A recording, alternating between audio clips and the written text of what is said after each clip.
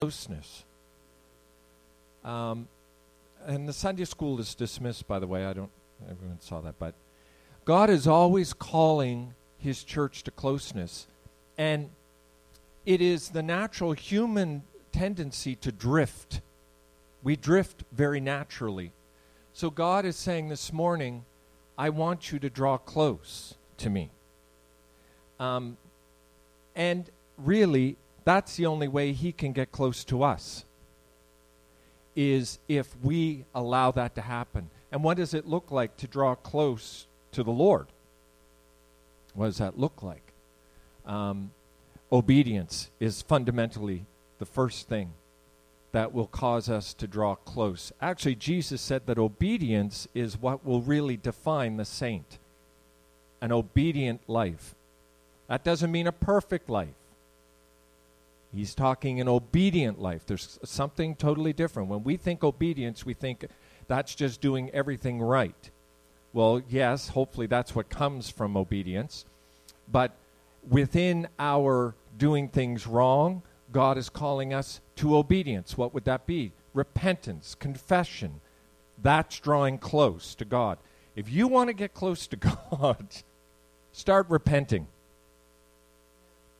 It is the frequency that he has chosen to use to communicate between us. Repentance and confession. If we want to draw close to God, we have to do so with a spirit of repentance and confession. Not because God is some kind of a strict God that demands this kind of lily-white, clean person. It is because he wants our heart. And I tell you, the way to give God our hearts, he will have our hearts when we start confessing and repenting. That's when God will have our heart. So that's one area that he's saying, you want to draw close to me. That is the first area to do it. And the obedience to do what it is that he is asking you and I to do in our daily life. Little acts of thankfulness, little acts of prayer, little acts of reading the Bible, little acts of doing what we know God wants us to do. These all build something, and it builds relationship, and it builds a closeness. God wants us to come close. And some of us have been staying away from God. We come to church on Sunday, and this is just part of what it is to be in the West, to be honest. But we come to church, that's our church experience, that is our maybe weekly spiritual experience, and the rest of the week is all about work, and it's all about whatever the week is about. And God is saying, I want to be in your Monday, and your Tuesday, and your Friday, and your Thursday, and Saturday. And I want to come into those. I really believe that God is speaking to someone this morning, probably to all of us in some way, shape, or form, saying, let 2020 be a step closer. Let us make in our heart the determination that we are not going to stand outside the court. We are going to step into that inner circle with Jesus. Jesus had 3 people in the middle of that, in the very inner circle with him. But that doesn't mean that some are outside and some are inside. God wants all of us inside. He wants to have that intimate, close relationship with all of us. And not because, and it's really for no other reason than he wants us. He wants our company. He wants our relationship. He wants to have that closeness with us. Really, you and I have nothing to give God that's of any value except our relationship. That's the only thing. That's what he actually values. That scripture that says, what is man that you are mindful of him? That is from the Old Testament and the New Testament. It's one of the great marvels. What is it that God wants from us? Is it our money? Is it our talent? Is it our good looks? Our great taste in clothes? Like, what is it that he wants? He wants who you are. The good, the bad, the right, the wrong. 2 people said ugly. You said it, I didn't. But we need to be able to bring that to God and know that we will not be rejected. That is how you know you are in relationship with God. When you can come to your spouse and say anything and know that they're not going to put you on the B train out the door. This is a relationship. When we can come to God and say, Father, the only thing I have to give you today is my failure. That's the only thing I have to give you. I did this at work, I said that, and then whatever it is. Coming to God with that must do a tremendous joy to God's heart, because it means you trust Him. Coming to Him with some great exploit that you've done, whether in your own strength or His, is good because God gets a kick out of it. He loves being in those things with us. He loves it when we hit a home run spiritually. He loves it when we make it to third base. But it's when we don't do any of those things and we still come to Him knowing we don't walk in like the prodigal son did. Prodigal son made a very big mistake. When he came back, he said, I am not worthy to be a son. That's a terrible way. That poor guy walked all the way from the pig's pen, all the way back to the father with a sense that he was not a son. He wasn't worthy to be a son. And yet God said, that is absolutely a wrong perception. He instantly corrected the prodigal son's perception of who he was in his failure. In his failure, in his complete failure, God said, oh, no, you are still my son. You are still need the robe and the sandals and the ring, and you still are worthy of all that because I give it to you. And I don't judge you being my son based on your performance. I base it on the fact that I birthed you. And if you're here today in a relationship of Jesus Christ, God has birthed you. You have been birthed into the family of God. There's a whole bunch of prodigals that do not yet know that God is their Father. You and I have been given the wonderful gift of understanding that we came through our parents, but we came from God. Before the earth was formed, God saw you and I. That's something I can't fathom. There's great chunks of God that I can't fathom. And thankfully, because I'd mess it up if I was able to get in there. But what we do know is that He knew you before you were ever formed. And therefore, He knows everything about you. And He still wants to, this morning, put a ring on your finger, put a robe of righteousness of Christ on you, and the sandals that mean that you're in the family and you are part of the family. You are here, and God wants to be close with you. That's an amazing thing. Because so many people believe that God is against them. So many feel that God is an enemy. He is a judgmental enemy. And what He's saying this morning is, just the way you are is the way I want to love you. I don't want you coming to me with airs. I don't want you coming to me with a lot of prayer and bravado and oh God, oh God, oh God, and never stopping long enough to say, Father, I need you. I am broken, and this is how I'm broken. And to sit down and have a good old conversation. There's nothing more intimate between a parent and a child than when their child comes to them with something that has happened in their life, something they have done wrong. And it's serious, and they choose to sit down with their mother or their father or both of them and actually say, here's what has happened, I need your help. That's a very precious moment. Any parent who's been in that, that's a very precious moment. And also we know what it's like when our kids, we know what they're doing and they try to hide it from us. Isn't that frustrating? It's so maddening. Because there's no trust. It's saying, I don't trust you. I'm not going to tell you this. I'm hiding this from you. And it just really hurts. And I believe it hurts God's heart too, when we hide who we truly are. So it's a beautiful thing that God is saying to us this morning. And God will say to you and continue to show you how it is that He wants you to draw close to Him. For some, it will be starting to go to church more regularly. Some, it will be actually starting a relationship. Actually saying, God, I have not been walking with you. I'm going to start trying to walk with you now. I'm going to start pointing my life in your direction. That's the way you can become close. There's all kinds of ways. Some of us will get close by letting go of some stuff that is between us and God.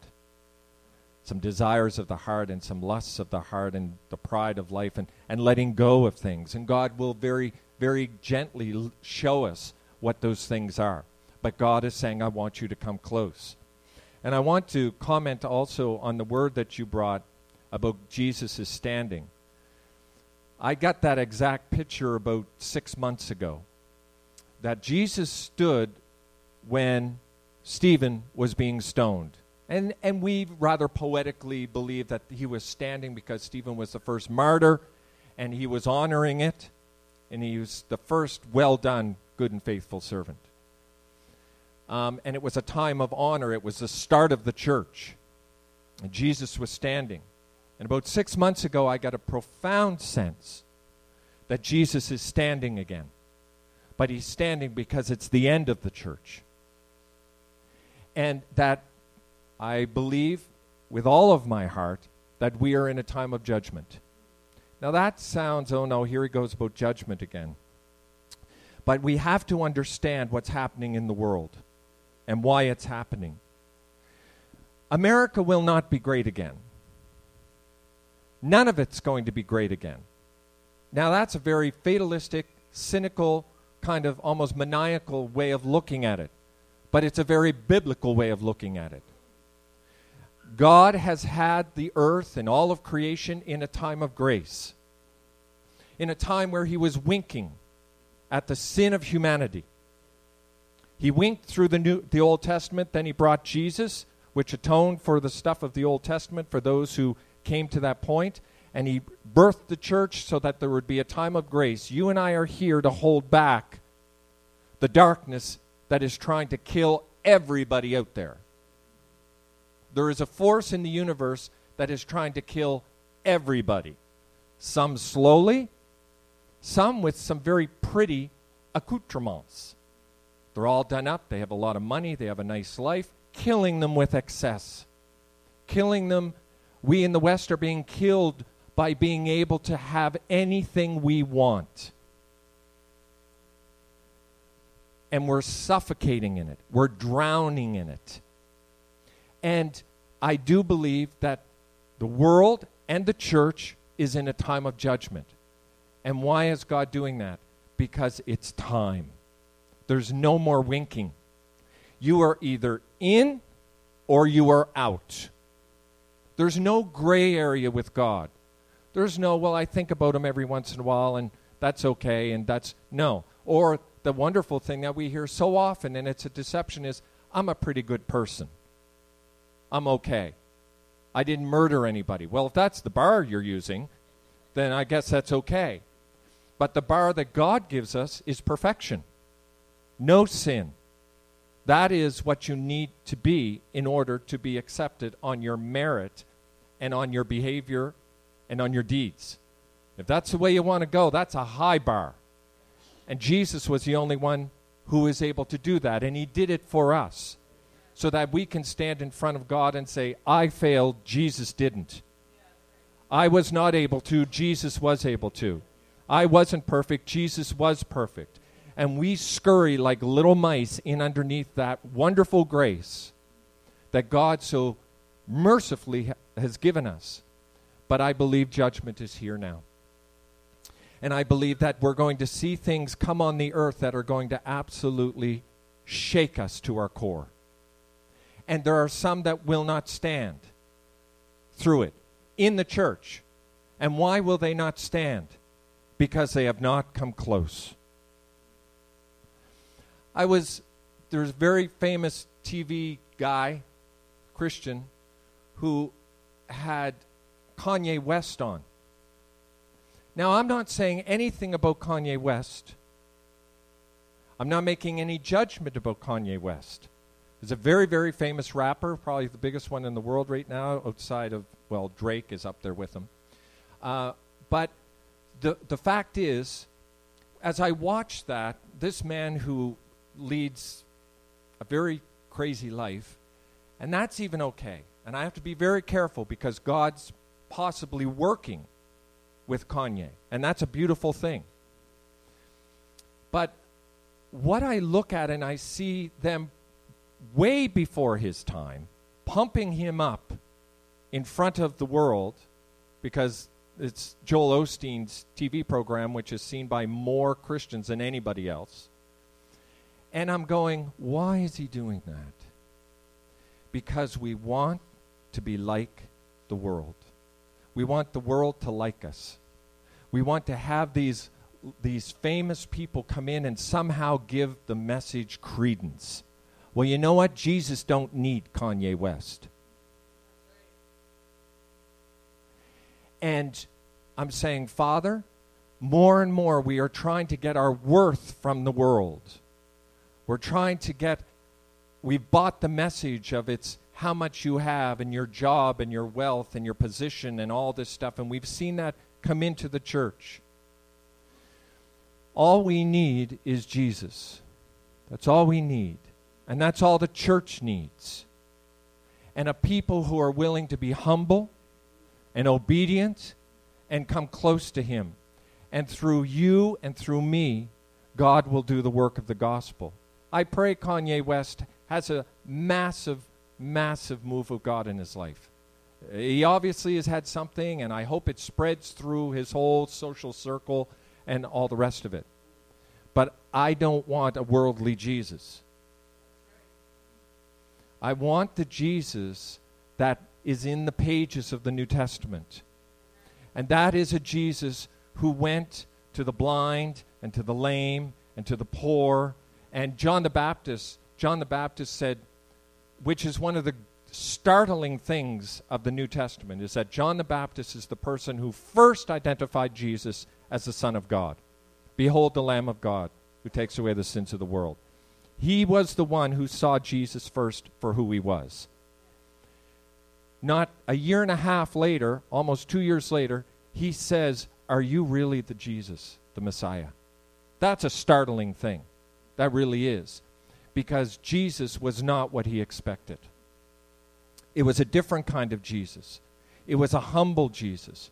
It was a Jesus who did not go after the power of political. He didn't go after position. He didn't go after money. He didn't go after any of that. He went actually quite in the other direction. Something the church needs to understand. And so we are not a church that needs position and power and political power in order to somehow be doing the will of God. No, it is the humble Jesus, that we would be humble of heart and just follow him in our daily life, come close to him in the little ways that he's asking us to do it, and we will be the church of Jesus Christ. So God is telling us something. And to say that the world is being judged, the church has been, I'll finish with this, but the church has been preaching this for 2,000 years. Like, for 2,000 years we've been saying, this age is going to come to an end. And I think we have the unenviable, in some ways, reality of maybe being the generation that will see that. And they say, well, it seems pretty good. I don't know. Like, I got a car and I got a fridge and I got a microwave and we got kids in college. And yet the Bible says, just like in the days of Noah, so will it be in the coming of the Lord. Which means it says people will be marrying, and basically the translation there is people are just going to be living their life. They're going to be getting up, going to work. Life's great. I've got taxi fare today. Life is great. Everything's good. I can go to Tim Hortons. I can go. We're going to Cuba next month. We're going on a trip to Cape Breton. Everything's just roses. And then it's over. Now, some of us get that early because we all of a sudden drop of a heart attack. It's the same thing. And it says, when it happens, it'll happen quickly. So, I mean, we can either sit around and wait for America or the world to be great again, or we can read the signs of the times and say, we better get ourselves ready. And I'm saying to people now, I'm saying to people who are involved in the environment and political activism and the ecology and all that stuff, and we should, because the first thing God told us to do was take care of the planet. That's the first thing he told us to do. He didn't tell us to throw everything in the garbage and in the landfills. He said take care of the planet. But with that said, I believe we're going to see it happen very quickly. And I'm saying to people, listen, before you're running around saving the world, make sure you've got your spiritual life jacket on. Make sure that you are connected with God. Make sure that when this goes down, you don't go down with it. And I know this all sounds very cynical and it sounds very dark, but it's in the pages of the Bible. And God is warned, and he put it in there as a warning. Jesus said, it's going to be bad at that time. Even though that talk about the end times that Jesus did, it is skirting AD 70 when the temple was destroyed, but he's also mixing in there the end times prophecies. Because to God, it's all one thing. It's all one move. And what we have to make sure is that we are close. I don't believe the word that was given this morning was a mistake. God is saying, come close, and then the next thing we hear is there's judgment coming. Not coming, here.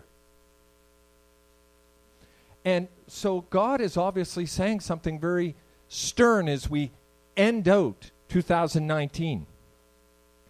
And it's this time of year that everyone gets eloquent and starts talking about 2020 and vision and all that stuff. Well, what did God just say? He said, here's a good vision for you for 2020. Get close to me because judgment is happening. And if you're not with me, you're not going to stand. Final thing. I know I said that already. This final thing. Jesus said to the disciples in the Garden of Gethsemane, he went over and said something very peculiar to them. They're falling asleep. And he said, pray that you be not tempted. And I've often thought, tempted? Tempted with what? Tempted to go asleep. Judgment was just over the hill. Jesus knew it. I was on where Gethsemane is. It's maybe a 15-minute, 10-minute walk up to Jerusalem. He knew they were coming. And he's saying, don't fall asleep, folks. Wake up, pray, because there is going to be something coming that is going to require every bit of faith you have to survive it. And we saw what happened because they weren't praying. What did they do? They took off like rats off a sinking ship. They all took off in every direction. We can't do that. And God is telling us this morning, it's coming. It's just over the hill. And matter of fact, if you look real close, you can see the fires. You can see it coming. Well, I can't see anything coming. Have you looked at the economy? Have you looked at the environment? Have you looked at the state of humanity? These are all warning signs.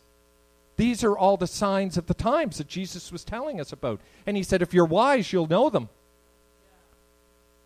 You won't just sit around and go, oh, look at that. Look at them fighting over there. Look at those crazy people fighting over there. I think we'll go to Wendy's. That's not what God is allowing to happen. We have mass media so that we can see the signs. But, of course, mass media has sucked us in, and now it has caused the church to be polluted with its culture.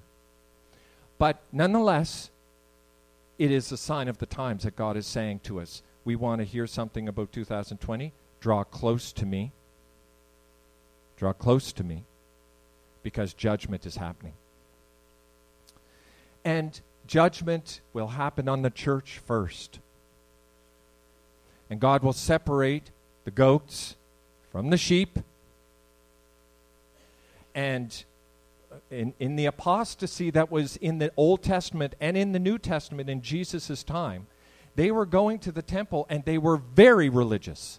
They were bringing the tithes in. They were bringing the offerings in. They were doing all of the sacramental duties from the Old Testament. They were very devout, religious people, especially in the Old Testament.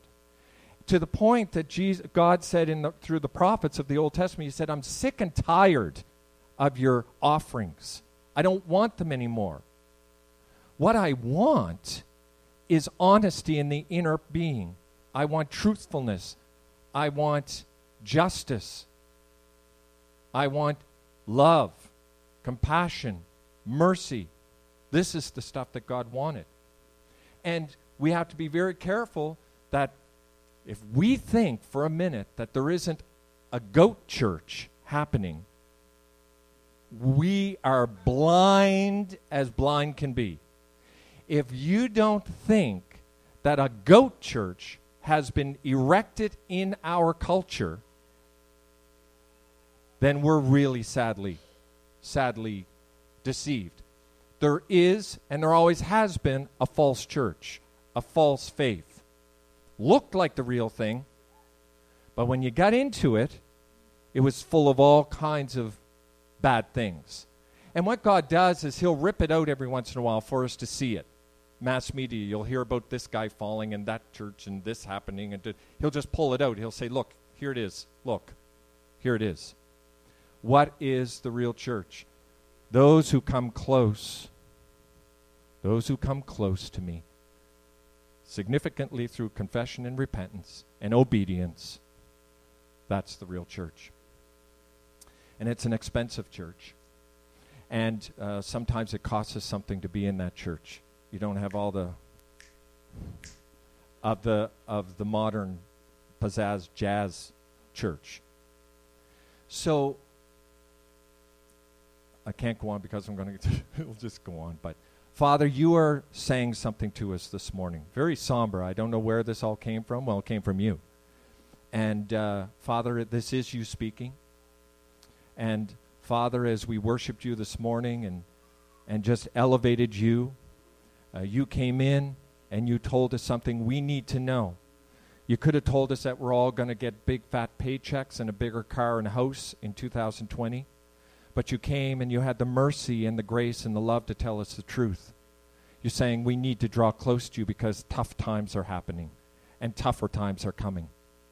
So Father, let us be a people who draw into you. Let us be a people who seek after you. Let us be a people who are an open book in front of you, who are willing to come and say, I need help here, I need help here, I need forgiveness here, I need your grace and mercy here. And Father, God, let us be people who do the same with others. Father, we thank you for what you're saying to us this morning. And Lord, this morning, if there's the word change is coming to my mind, anybody here this morning who is desiring to make a change, you just know a change needs to happen, and you give this message very often to us, Father, because you're merciful, and you're never willing to stop the opportunity for us to come to you. So, Father, again this morning, for those who need to make a change in their life, I pray right now you speak to us and show us what that change is. Because, Father, I believe everybody here wants to be closer to you. So show us what obstructs. Show us what needs to change. And we will trust as we give it to you that, Father God, by your Holy Spirit, that change will happen. That healing will come. That restoration of relationship will happen. That renewing of faith and enthusiasm for you will happen.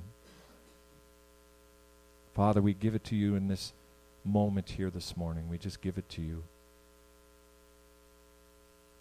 And we allow your honesty to be upon us and ours to be with you. Come, Holy Spirit.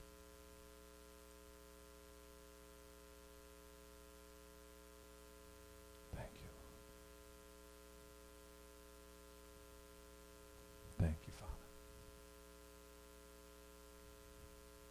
We receive your restoration. We just receive your restoration this morning. Because, Father, this morning you're putting rings on fingers and cloaks on shoulders and sandals on feet.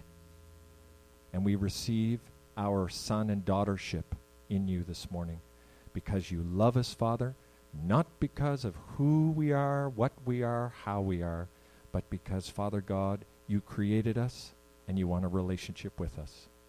In Jesus' name, amen.